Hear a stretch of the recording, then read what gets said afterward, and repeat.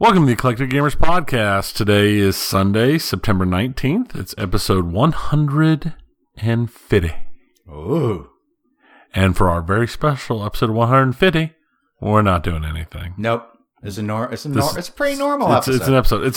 It's not even got a whole lot of going on. It's not. We're not reaching for content, but we also aren't saturated. Like I think we've been for pretty 5 or 6 episodes. It's been pretty heavy. So they're not. Don't guys, Stern fans, calm down. We're going to talk about Godzilla. We're not saying that there wasn't any major news. It's just we didn't have like 2 announcements in the same 2-week period. There wasn't like 2 announcements. The SEC hasn't filed against anybody else. There's not been too much crazy. Yeah. Basically, it's just limited crazy is really what it's about. I'm Dennis, and so what's going on? Intros. What's been going on? You start a new game. You start an old game. Did I? You talked about maybe going back and doing Civilization with the DLC.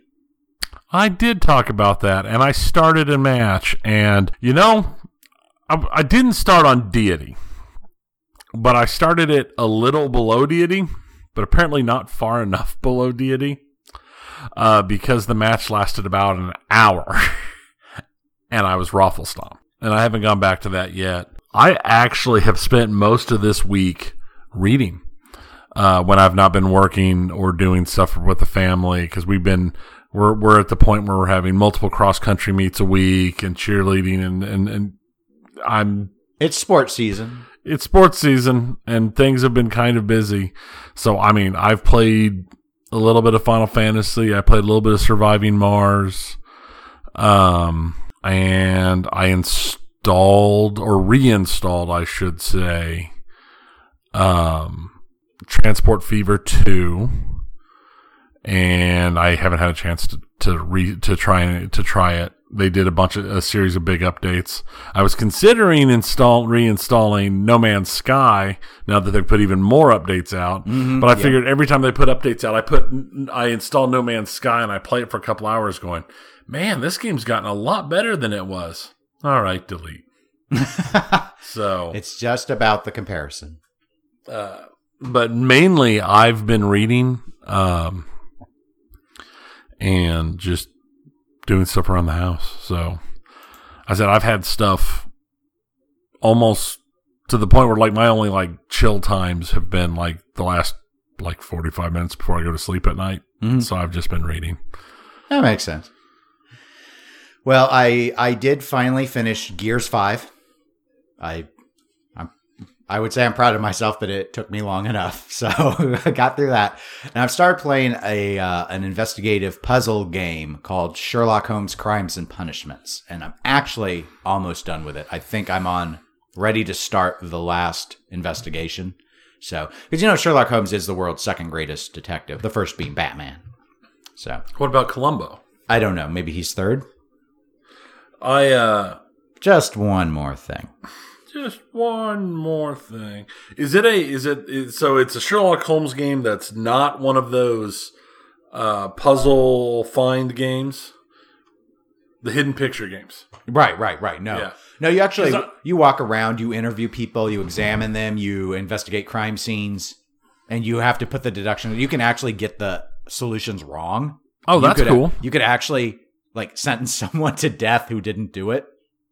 Fun. If you miss, you gotta Sherlock. You gotta sure your lock. That's how it works.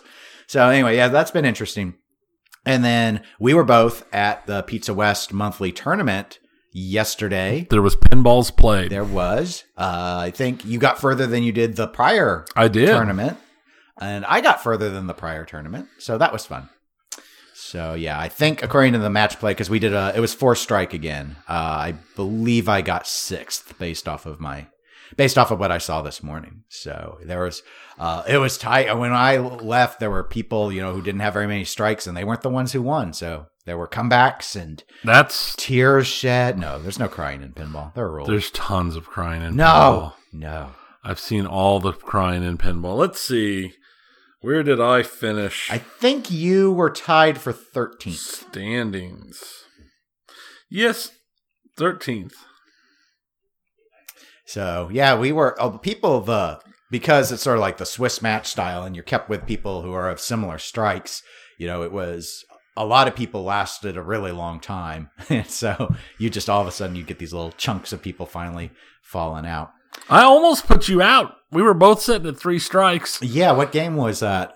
That was on Turtles. Turtles. Turtles is what ended me. And I went from over 1 million behind you to within 50,000. Mm-hmm.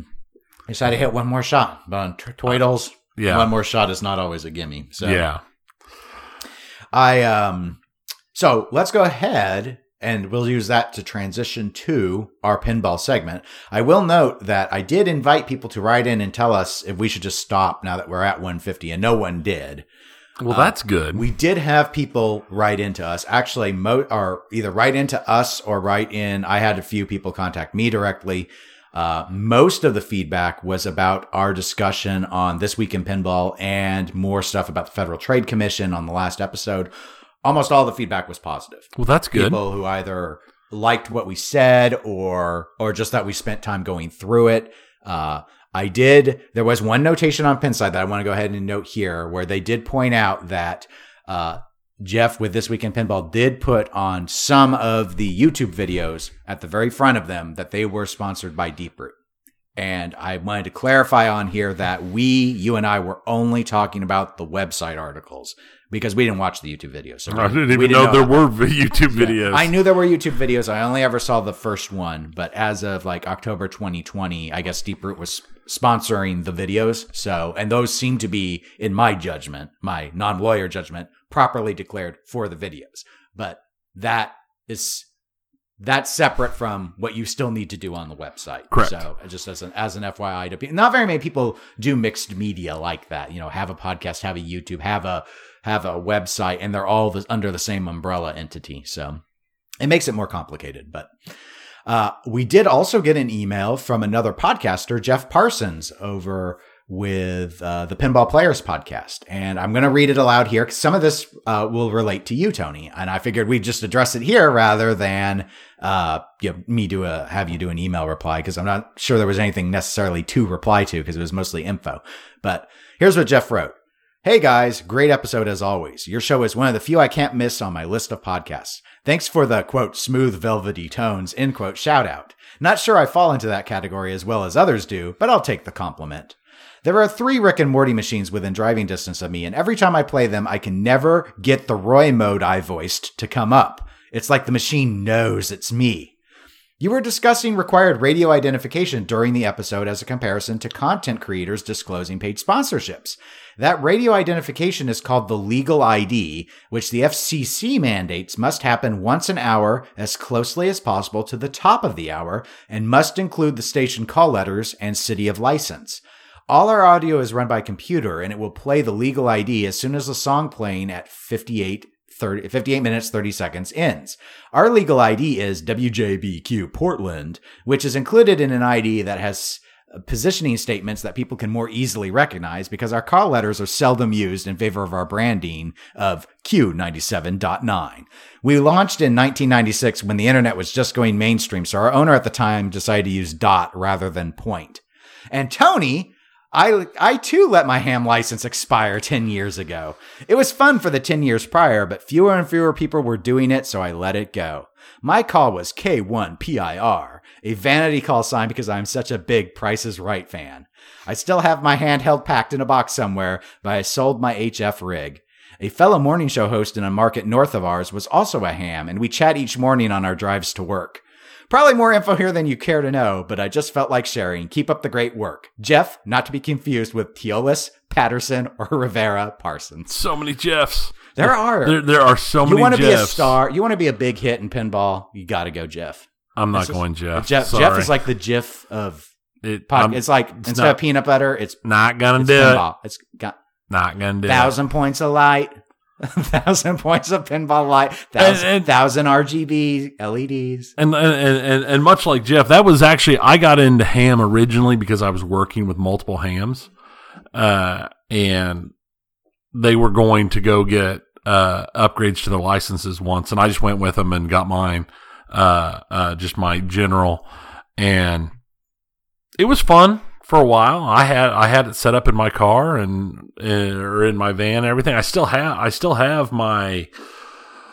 Oh, do I still have it? I do. I still have a 2-meter rig in the house, packed up in the garage somewhere after I took it all down. But I just it got to the point where I realized I hadn't turned it on in like 2 years, and I was like, nah, I'm good.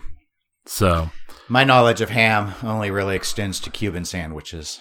That's about it. Nothing wrong with a good Cuban sandwich. Wrong. Other than for me to properly do it, it's like an all day, to roast the pork. But yep. I just don't Tend to do it anymore. It. But when we were roommates, I used to make them. We did do it. You did make them on occasion. So let's now make our way over to what it's like to make a new pinball machine. And that means, of course, we got to talk about the latest game from Stern Pinball, which is Godzilla. I do have a link in the show notes to Stern Pinball's Facebook announcement about the game. There's a lot of really summarized, condensed information there, and you can go to the Stern Pinball website for more details should you want. Just for those that don't know, this is a Keith Elwin game. He designed it. He also is the lead on the rules behind it, though he's not the programmer on it. And then the art package was Zombie Yeti, aka Jeremy Packer, who put that together. It's a 3-flipper game, which not atypical for Keith. I would describe it as a pretty high flow game. He does have a scoop on this. It's the first time he's ever done a scoop, which I think has surprised people because Keith has been pretty public that scoops are one of his least favorite features, but he's using that to allow you to select the cities and such.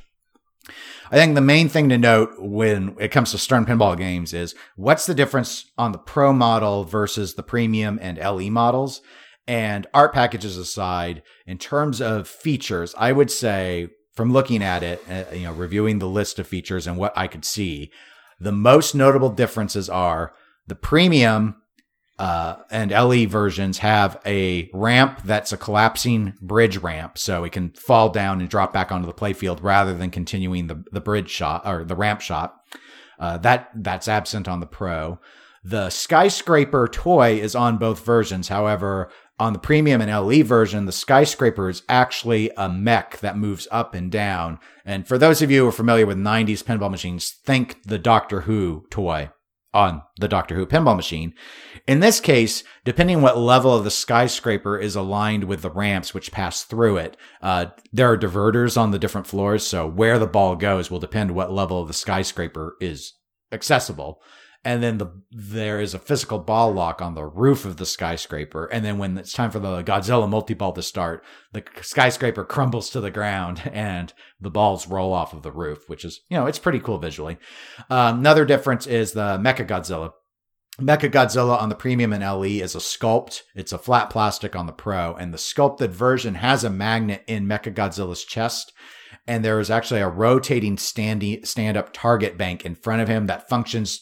You have to take his shields down before you can shoot the ball to him. And there's there's a spinner shot. There's a spinner shot on the Pro as well, but on the Premium, the ball ramps up and then gets stuck in his tummy magnet. The magnet sticks the ball there. So there's that.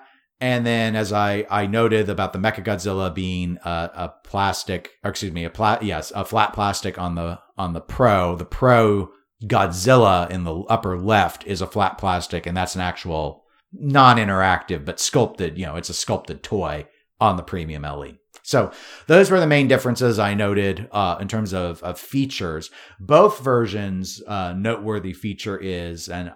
As it's been promoted, and it was to my knowledge, this is new to pinball. We haven't seen this before. There's a Newton ball magnet, and so that's sort of at the left orbit, and it's almost like a horseshoe magnet where it's supposed to be able to grab the ball from 5 different shots, and then it essentially sets up the shot to the upper flipper. So, and I did watch a stream of this. Jack Danger on Dead Flip streamed this back on Friday. I didn't watch the whole stream. I watched the first, with Keith, they like to play the game first and then walk through. So I watched the first gameplay and then I switched away once they were getting ready to go through the Stern Insider Connected because I'm not 7 and I know how the internet works. So I felt I didn't need that. But so I got to look, there was a 4-player game. So I got to watch a lot of gameplay. That Newton ball magnet gets used a lot. It was constantly in play. So I think that's that's pretty cool, and I'm glad that that is in both versions. And then to round out my summary of information, this is the first game where all of the models are coming out with Stern Insider connected. All the Spike 2 games, as we noted in the last episode, will be upgradable. And coming from the factory at this point, they all have Stern Insider connected capabilities integrated. But obviously, the older models don't. But there will be no older model of Godzilla. They all have the QR scanners and everything. And pricing. So pricing is up significantly now. That's a good word for it. MSRP prices are now, for Godzilla, the Pro is, I'm not going to do these 999 things. The Pro is $6,900. That's a $700 increase from the prior game Mandalorian. The Premium is $9,000. That's a $1,200 increase from Mandalorian. And the LE model is $10,500. That is a $1,300 increase from Mandalorian. And I'll also note that Mandalorian was 750 units of LE. This is 1,000 units of LE. Wow. For a license that I think, despite I know you being a huge Godzilla fan, I think we can agree Showa era Godzilla is not as popular today as Mandalorian is. So, yeah, I think that's a safe bet to make. And in terms of the other games, just as a quick aside, this is covered much more depth on the Pinball Show from last week that I co-hosted with Zach Meny. I believe he noted that what Stern told him as a distributor is effective immediately. All of the Stern games being made that are not Godzilla have a $300 price increase. At least all of the Spike 2 ones do. And then all the other games pricing will match Godzilla as of January 1. So they've spiked everything immediately a little bit, but Godzilla is still far and away the most expensive game that Stern makes, setting aside like Elvira, non-Cornerstone style games. So, okay. So all that, let's talk about the game. I know you had sports stuff that you had to go to, so you weren't able to see the stream. Correct. So, but you've seen the images of Godzilla. I have. So what are your thoughts currently just on the game in general? I like it overall from the look. I'm not 100% sold on necessarily all of it. That Newton magnet looks amazing. It looks like that could be a lot of fun. Most of the art I'm pretty good with. It's got Jet Jaguar on it. That makes me happy as a Godzilla fan. So I will be very happy overall with that. The toys and stuff, I said I'm pretty happy with the look of everything so far, at least on the premium and LE models. I'm hoping to actually get a chance to play it at some point, but with that kind of price point and everything, I'm not going to hold my breath.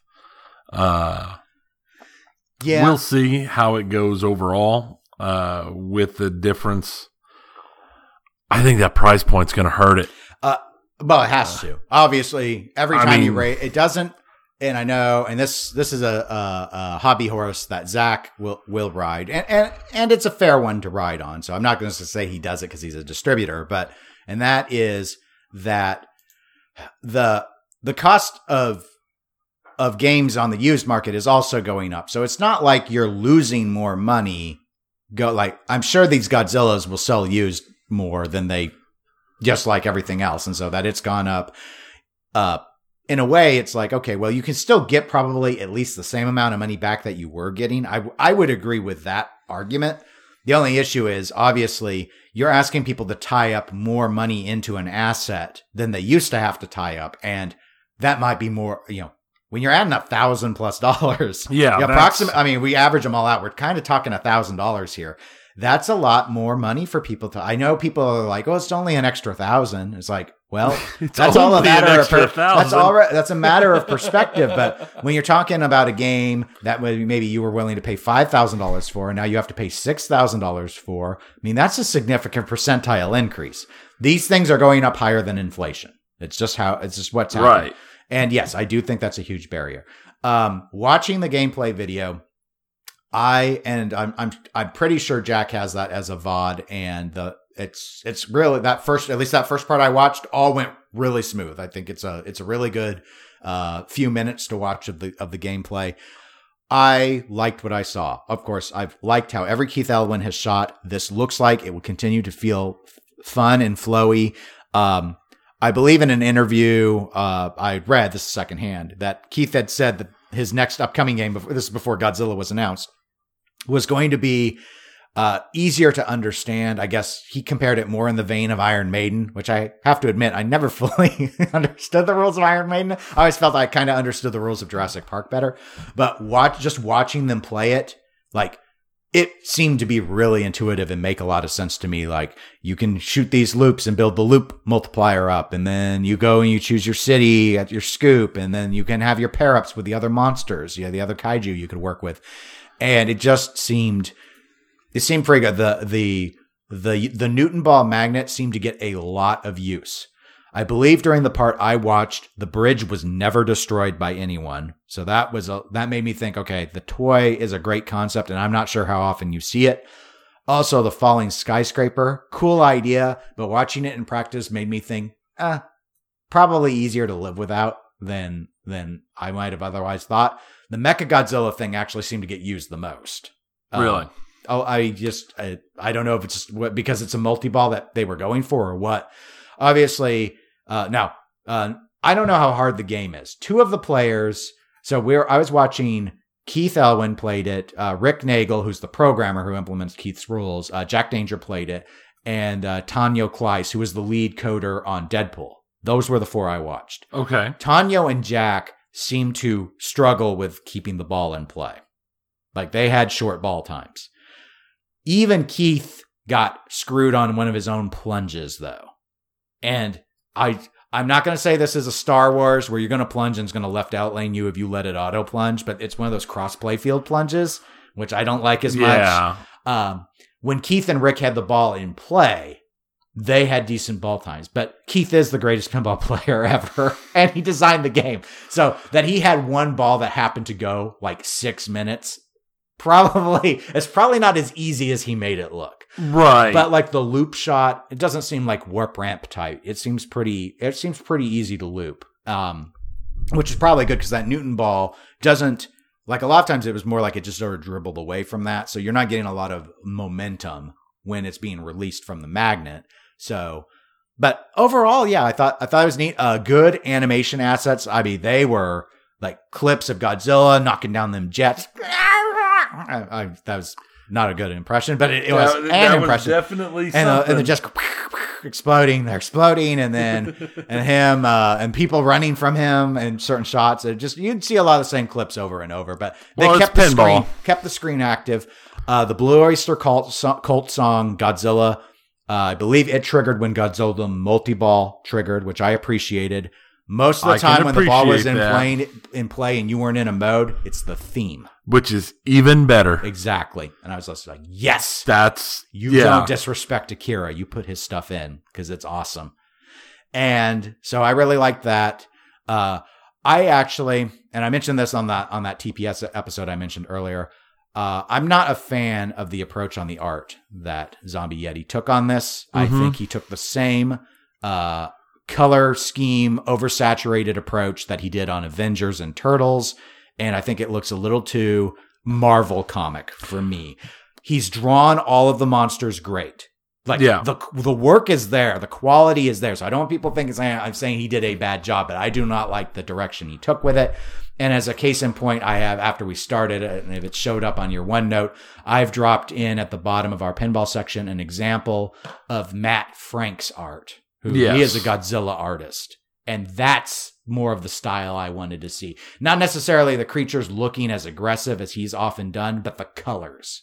Right. More muted. Because that was when I looked at that was one of the first things I thought about is how much brighter and poppier it is than like Godzilla in Hell, which is a limited Godzilla series that was put out that I own. And I think I read, because there's actually been a little bit more than I thought, honestly, because people love Zombie Yeti artwork. There's been a lot more pushback on this than normal. And he's been a bit defensive about it. And I think in one of his explanatory posts, I think he indicated that he ended up going the direction of the posters of the era. Which actually kind of makes sense. Because I get it. that is the kind of style that was found back then. And secondhand, I think I read he and I didn't see this post originally, but supposedly he had claimed that he had tried to do it more like the actual films, and it didn't look good.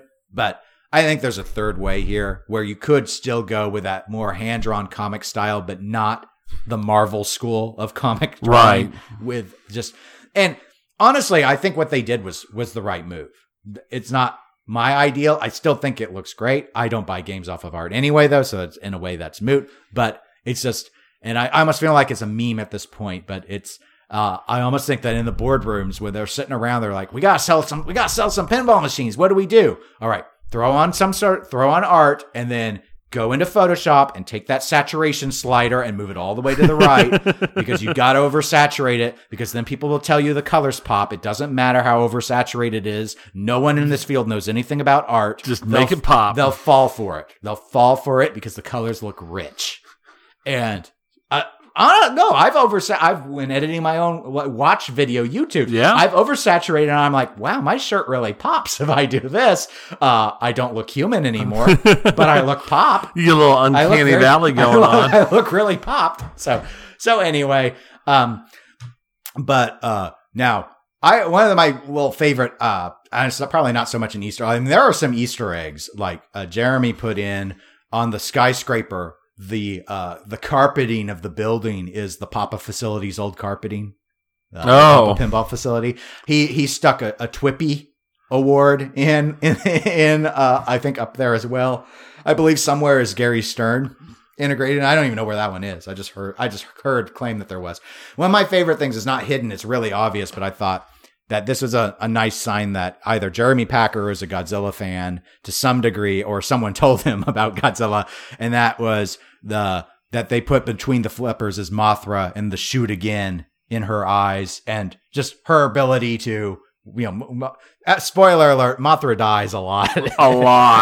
But if she's laid an egg, she comes back. And there's always another. So Mothra should be your shoot again, because the queen of the monsters has a way of enduring. That's one of her powers. So full respect to that. Okay, so overall we sound pretty positive. I did read last night confirmation that 403 Club in Kansas City is getting a premium. Ooh. So just a question of when. I believe Zach noted that the premiums, I think they're November builds. So we'll probably be waiting a couple months. Could be waiting a little while. All right. You kind of touched on it before, but this is a little related to Godzilla, but a little less as well. What are your thoughts on this price increase, Tony? The thing is a price increase of this amount, I think, would have gone over better. It's never going to go over well. I think it would have gone over better on Mando because of the sheer popularity of the show currently, that a lot more people wouldn't have cared about it as much. Where the old school Godzilla theme is going to have a much more niche market. It's going to be so people are going to feel more comfortable saying no. I mean, it's pinball. Pinball people don't say no to pretty much anything, or they'll say a lot of no and then they'll buy it anyway. Sure, but there are a lot that are very theme driven, and I've seen a number of people already that are like, I want it because it's Elwyn, but the theme doesn't do anything for it. Zach's like that. Zach's like, I don't know anything about Godzilla. I mean, he'll get it because, well, he gets everything. Right. Most people don't get everything. Well, see, and like I told you when the pictures first came out on everything, this is one of the big times where if I had, money wasn't an object, even with the increase, I'd probably drop on this because of the theme. Because I'm an old school Godzilla fan. Have been since I was a kid. But even if I was in the market, without it being literally to the point where I could pretend like in my head that $11,000 is nothing, there's no way. Yeah, I mean, just out of curiosity, I looked at Carvana. There are 52 cars nearby that are cheaper at Carvana than an LE Godzilla. Well, the LE Godzillas are sold out anyway. Yeah, no, I mean, that was one of the things. Of course they're sold out. That was one of the, I mean, for me, because I've never owned an Elwyn, and I've been tempted to get Jurassic Park. Mm-hmm. Because I do like the theme, but the gameplay was good. Looking at this and watching it played and watching how understandable it was, I'd definitely be tempted to get a Godzilla. But $9,000 for a premium for all the features, that is a tall. I've never paid remotely that much for a pinball machine. Yeah. My most expensive pinball machine was New in Box TNA. And the only reason I went up that high was I had left my old job and I had a big vacation payout that covered that game. Now, the Pro is close to what I paid for the TNA. You know, it's within 1,000 of that. So, you know, I guess I could rationalize maybe doing the Pro, but I haven't seen the Pro played. And I haven't played anything yet. And, you know, I like to play. And I don't blame you for that. So, and I do need to clarify because I've said broadly before that I only buy games I've played. That's not actually true. I've only bought new in box games I've already played. Used games I take chances on. So, right. Back when used games didn't cost new in box prices. You know, the FOMO. We got the FOMO. Maybe I got to, you know, I don't know. Obviously, we're going to get a Godzilla, so I'll have an opportunity to play. Because unless you were getting the LE, there's plenty of time. The only thing is, well, when are they going to stick us with another price increase? That affects everything. That's the reason why I never bit on Iron Man Vault. Because I love Iron Man. It's a good game. I love the game Iron Man. But when the Vaults came out, I'm like, I don't think I can rationalize paying $5,000 for a game that was $4,800 2 years ago. I didn't think I could do it. Yeah. And so anyway, overall, good job, Stern. I think this looks great. I love how they've integrated it. When you get a chance to watch the video or get a chance to play it, I think you'll really like what they're doing with the old clips from the movie and stuff. It was fun. I was actually watching the screen more. I had to keep telling myself, watch the gameplay and figure out what's going on because you can stare at the screen anytime. But it's been such a long time since I've seen the old Showa era Godzilla stuff. And I never watched all of them. So to me, there was a lot of new stuff. Yeah. So. I've seen them all. Yes. Many, many times.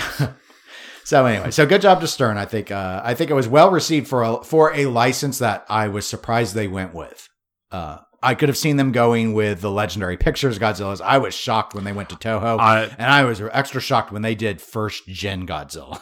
So it's like, no one say that. Well, I wouldn't say first gen Godzilla. Well, it's in Showa era. It's like 54 to 75. Yeah. It's the first movies. First now they're only using clips from 10, and there are more than 10 movies in that stretch. So I don't know which ones they're not using. Oh, let's see. But because I don't know. I haven't seen the clip, so I don't know. I didn't know if there was anything from the original 54. I'm guessing there are a couple of scenes because there were some shots that were black and white.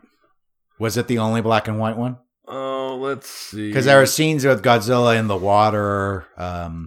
Most of the stuff was definitely not the first one. I've not seen the first one. So okay,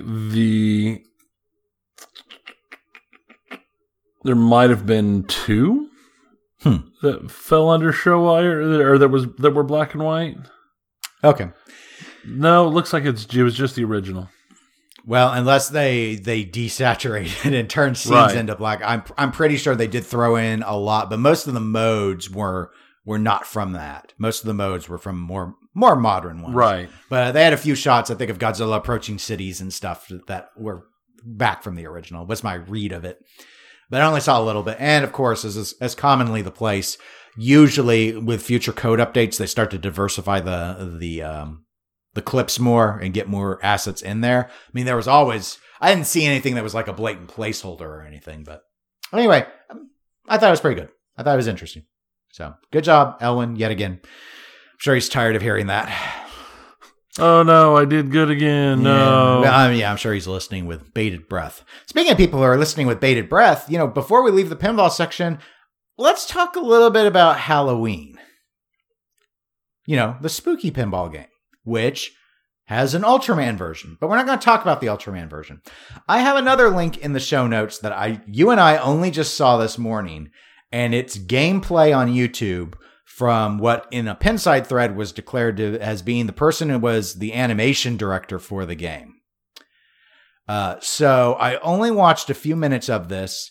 The guy's streaming setup he didn't have a lot of external lighting. It was difficult to see the middle of the playfield, which isn't well lit for streaming purposes, at the very least by the game itself, which is not necessarily unusual. But because hey, it's the animation director, I really paid attention to watching the use of the LCD screen. I'm a little surprised. I don't know exactly what your thoughts were, Tony, but I looked at it and I was like, where the heck are the movie clips? This looks, I don't know if I want to say bad, but it definitely looks like we didn't know what to do with an LCD screen. So I'll just describe it. Most of what, and I watched a little bit, and then I watched some of it with you. Different section of the video, incidentally. You wouldn't have known that, but it was a different section of the video. And I'm watching the screen, and it's mostly taking a still image and applying a shaky cam effect to it, or a standard zoom in, zoom out to give some motion to a still, with superimposing additional still layers that are possibly given motion in similar ways. So, like, the most complicated one I recall seeing was the one where there's a movie clip of Laurie in the closet when Michael Myers is trying to get her. But instead of just having that in there, there is an image of Laurie from the art that's got like some motion, like zooming back and forth. There's an image of Michael Myers from the art as clearly a separate image on the same screen, also having a different motion effect. There's a third image of a light bulb, probably from the art, that's being given as, it's moving back and forth to kind of convey that it's swinging. And then there's a fourth image of, I think it's a dress. That's also drawn, I'm sure, from the art that is moving as well. I don't understand. I thought they had the rights to the movie clips. So why isn't if there was a placeholder, why would you go to the trouble of animate? I mean, I animate image, like I do pan and zoom and stuff when I do my watch YouTube all the time. It's easier though if there's just a clip, because I also take clips from their trailers and just drop a clip in. It's much easier. So I don't understand why they're doing this unless there's more limits than I was under the impression. Anyway, I just thought it looked unimpressive. I'm talking too much. What are your thoughts, Tony? You watched several minutes. I watched several minutes of it, and it did feel like, I mean, it was well done art.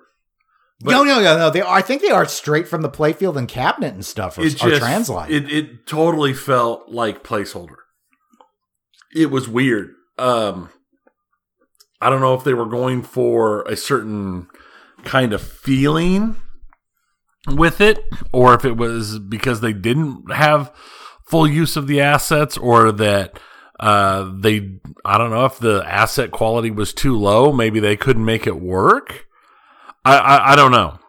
But it felt weird, and with how often, every time because I was jumping around and watching a minute here, a minute or two here, a minute or two there, all over the stream, and it felt like there was like 4 scenes that was all you ever saw. My favorite, and by favorite I mean least favorite, is the external shots of the house, of a house, and then they clearly superimpose an image of lightning, but it's not even contained to just the sky. You can actually make out the lightning bolts going through the house. Yeah, because in front of. Right, I'm saying this is if you're in Vegas Pro, so if you want to do this, by the way, I don't recommend it, but if you want to do it, just throw in an image, and then in the track above it, throw in an image of lightning, and then you don't turn the opacity down from 100% to like 40%. That's how you get this effect.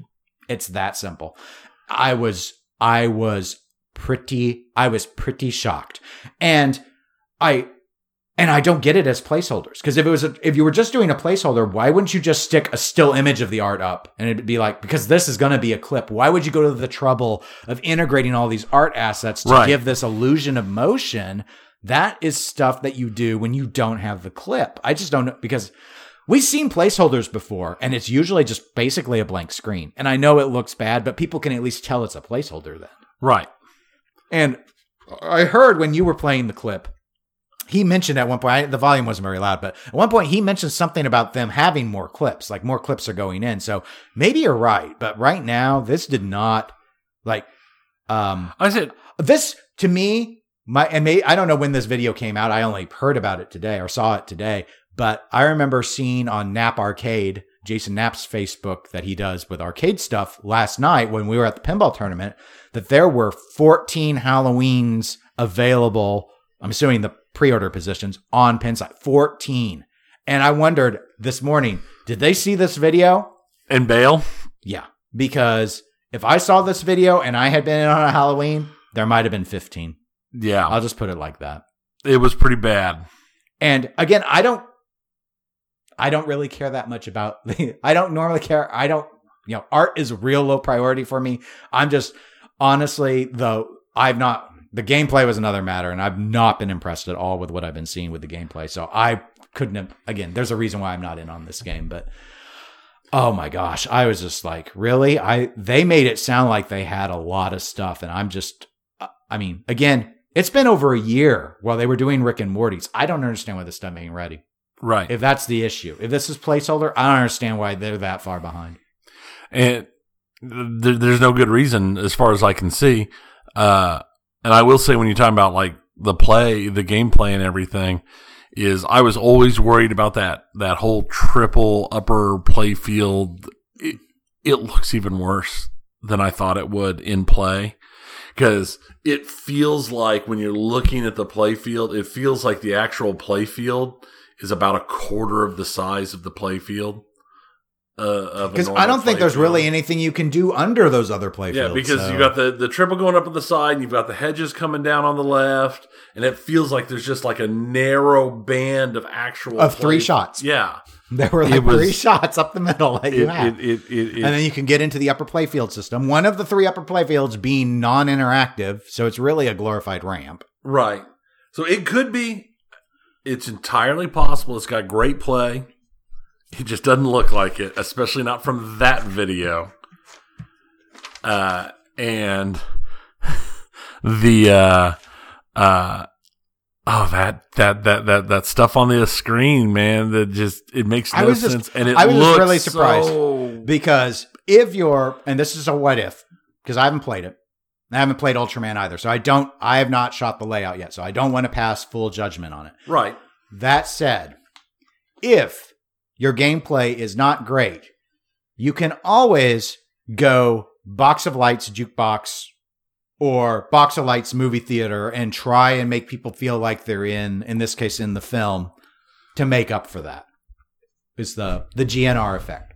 I've been pretty public about my experiences with the standard GNR at 403. I don't enjoy it, but it is it sounds great and it looks great. I just don't like how it plays, and I don't like the rules. But it's fun to listen to. If I was a bigger GNR fan, I'd be more into it. Right. And I'm a big Halloween fan, and I thought there were going to be clips of Michael Myers walking around. Dave. Or something. Even in the video, he was saying there were clips. I never saw any of them. I don't know. They had, there were clips like in the reveal trailer. I thought we'd at least see those clips. I thought maybe we'd see clips of the back of Michael Myers walking somewhere where you can't identify an actor or something, but even shots of him on the street were still art with effect applied. Yeah. I don't get it. I don't know. And the thing is they do the art, they'd have the effect, and there'd be a tiny little bit of motion, and then they do like the 1950s static blur as they reset to start the motion. Yeah, add static TV transition. Yeah. And the whole movement clip was like a second and a half. And we only saw a few of those clips. Maybe they are placeholders, and it's like there are only like 4 of them. So then why not go ahead and give them animation to make them feel a little better? But if you spend any amount of time with it, this guy streamed for over an hour, but it took less than 5 minutes to be like, oh wow, it's just scores popping up on the same 10-second animation over and over. I just on that they're building them and sending them out now. I just expected better. Yeah. I'm being frank. I just expected better. Well, speaking of better, we better move along to video games because I don't have anything else for us in pinball.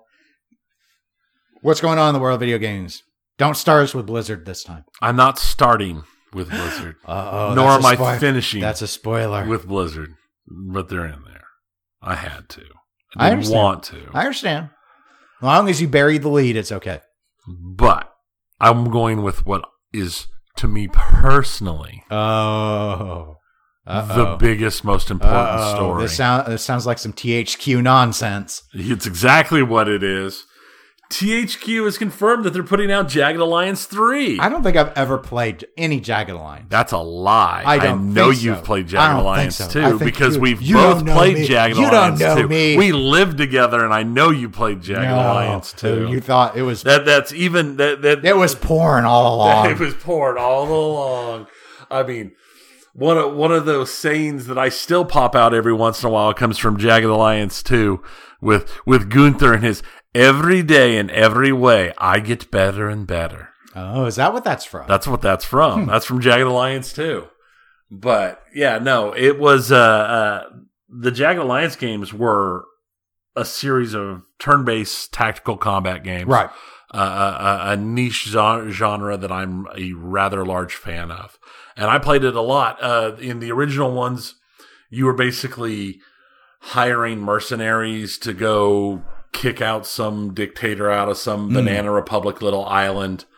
And your mercenaries would level up, and there were things you could find, and you could find weapons and upgrade everything. It was a lot of fun. I played quite a lot of them, probably as much as I played XCOM, really. I was going to ask you, which do you think is better, Jagged Alliance or XCOM? Little rough. Probably because of the fun of the theme and the base building and research stuff, XCOM. That's what I thought you'd say. But I actually preferred Jagged Alliance when it came to the actual combat side of things and the leveling of characters and stuff. And I preferred that a little bit. And there's an independent game out there called I don't remember what it's called right now, that is kind of a modern interpretation of the original XCOM, but it gives you the ability to include stuff like tanks and like not the little robot, like an actual real tank. But they go a bit more into the combat systems, a bit more Jagged Alliance-y, at least in the look and feel, than XCOM. But I mean, the games were much newer, so they obviously had a lot of stuff to build on. But no, I'm pretty excited for it.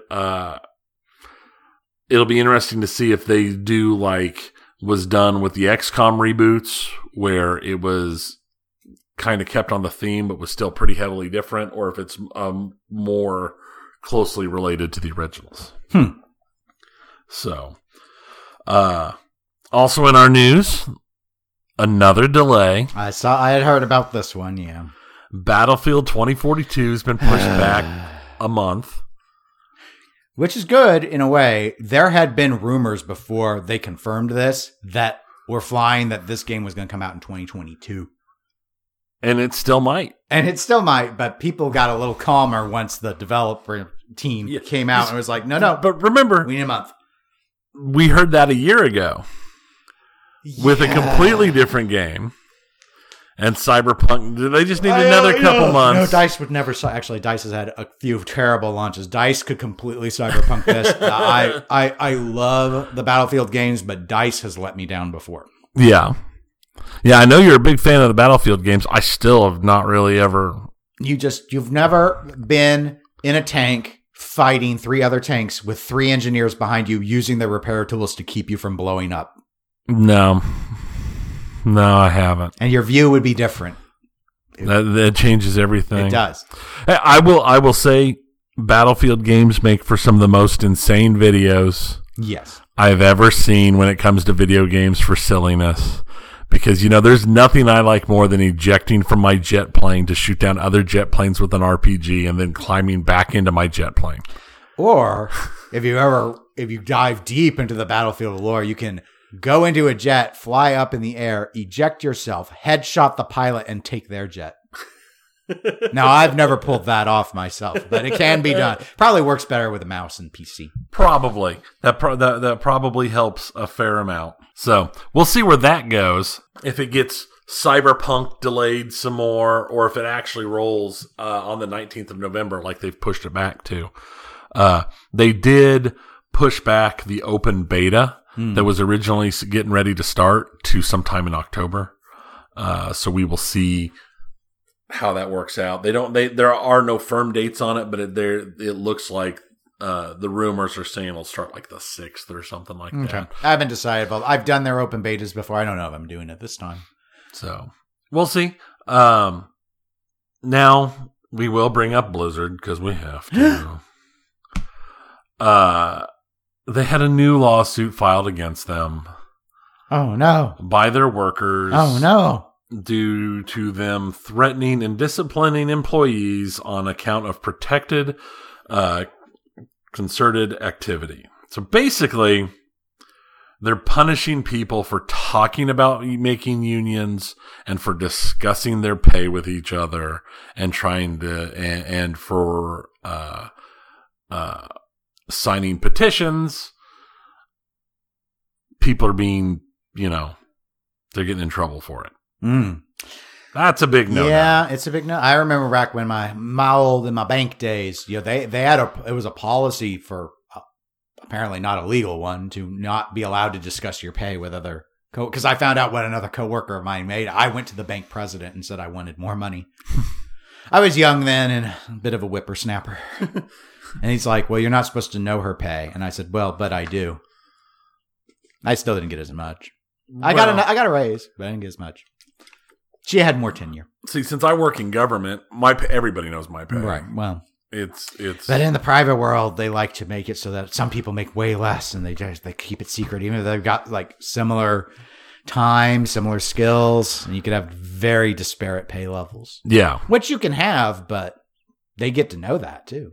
Yeah, because I've heard horror stories of people coming in and having new people that they are training who have no experience making $5 and $6 more per hour than, and it's just like, okay.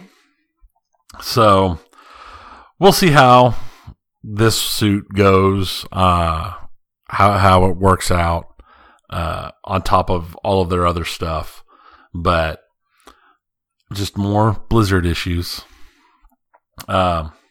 On to a good news, a Stern level secret in video gaming is that Knights of the Old Republic has been being prepped to be released on modern consoles, and it's now been confirmed that it is going to be not just a porting, it's going to be a ground-up remake. And it is going to be a timed console exclusive on PlayStation 5. PlayStation. Though it'll also be available on PC because... PC, yeah. So, Knights of the Old Republic was a great game. Yeah, I'm sure this will be well received, though my general impression, and I'm not a Knights of the Old Republic, I've not played it, but my general impression of the sizable fan base is that they want a new one. Right. Well, and it'll just, I think a lot of it will come in, it'll depend upon how they end up doing it. Yeah, I mean, how it plays. I mean, like again, the Final Fantasy VII remake, or the first of the 3 remakes, went over extremely well with people. Same with the Resident Evil remakes. I've played 2 of them, I believe, at this point, at least one. And again, it's just sort of like, wow, they did a really good job. So, yeah. So I likewise, if this is done well, not only does it give them this game is old enough that I'm not going to criticize them for, just do another, re-release or rehash, which Capcom was kind of known for a long time. because there's so many people that could play this now that weren't even alive when it came out the first time. So, well, and some of the rumors say that they're blending some of the stuff from Knights of the Old Republic 2 into it and making adjustments based upon the changes to canon. Okay. So we'll see. We'll see what it ends up being. But I remember the game was a lot of fun. I have actually played through it multiple times because I played, your standard good guy playthrough, and I played a bad guy playthrough. And then at one point in time, I found a guide listing that was talking about an interesting playthrough because, you start out as there's different types of characters you can play, and you can become a Jedi or not as you play through. But there was a version a guy put together where he did become a Jedi and he had Jedi powers, but he still didn't use a lightsaber. He was still a dual blaster guy. And I tried that, and that was a lot of fun because it's like, oh, I don't need a lightsaber. I'll just, shoot everything, stun people, push them away, shoot them a bunch more. It was a lot of fun. So it'll be interesting to see how that goes.